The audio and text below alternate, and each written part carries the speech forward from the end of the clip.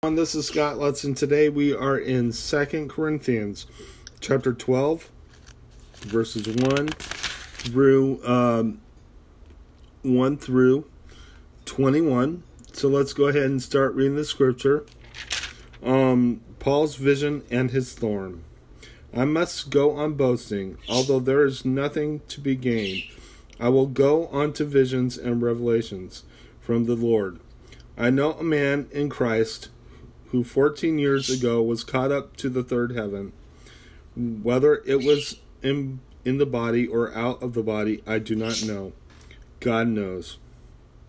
And I know that this man, whether in the body or apart from the body, I do not know, but God knows. He caught up to paradise. He heard inexpressible things that man is not permitted to tell.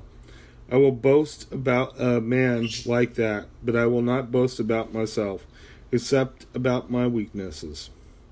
Even if I should choose to boast, I would not be a fool, because I would be speaking the truth.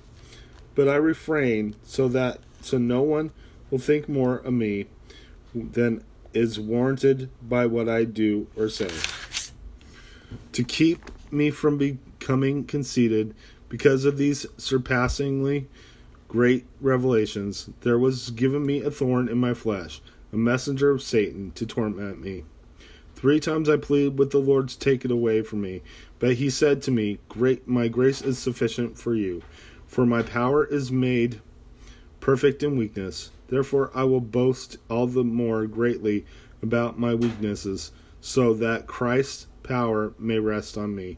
That is why for Christ's sake, I delight in the weaknesses, in insults and hardship and persecutions, in difficulties, for when I am weak, then I am strong. Paul's concern for the Corinthians. I have made a fool of myself, but you drove me to it.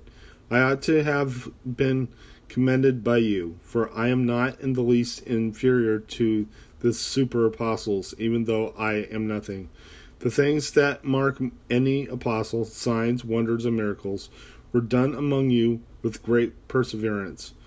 How were you inferior to the other churches, except that I was never a burden to you? Forgive me this wrong. Now I am ready to visit you for the 3rd time, and I will not be a burden to you, because what I want is not your possessions, but you. After all, children should not have to save up for their parents, but parents for their children. So I am very gladly spend for you everything I have, and expend myself as well. If I love you more, will you love me less? But that as it may, I have not been a burden to you. Yet crafty fellow that I am, I caught you by trickery. Did I exploit you through any of the men I sent you? I urged Titus to go to you, and I sent our brother with him. Titus did not exploit you, did he? Did we not act in the same spirit of follow the same course? Have you been thinking all along that we have been defending ourselves to you? We have been speaking in the sight of God as those in Christ. And everything we do, dear friends, is for your strengthening. For I am afraid that when I come, I may not find you as I want you to be, and you may not find me as you want me to be. I fear that there may be quarreling, jealousy, outbursts of anger, factions, slander, gossip, arrogance, and disorder.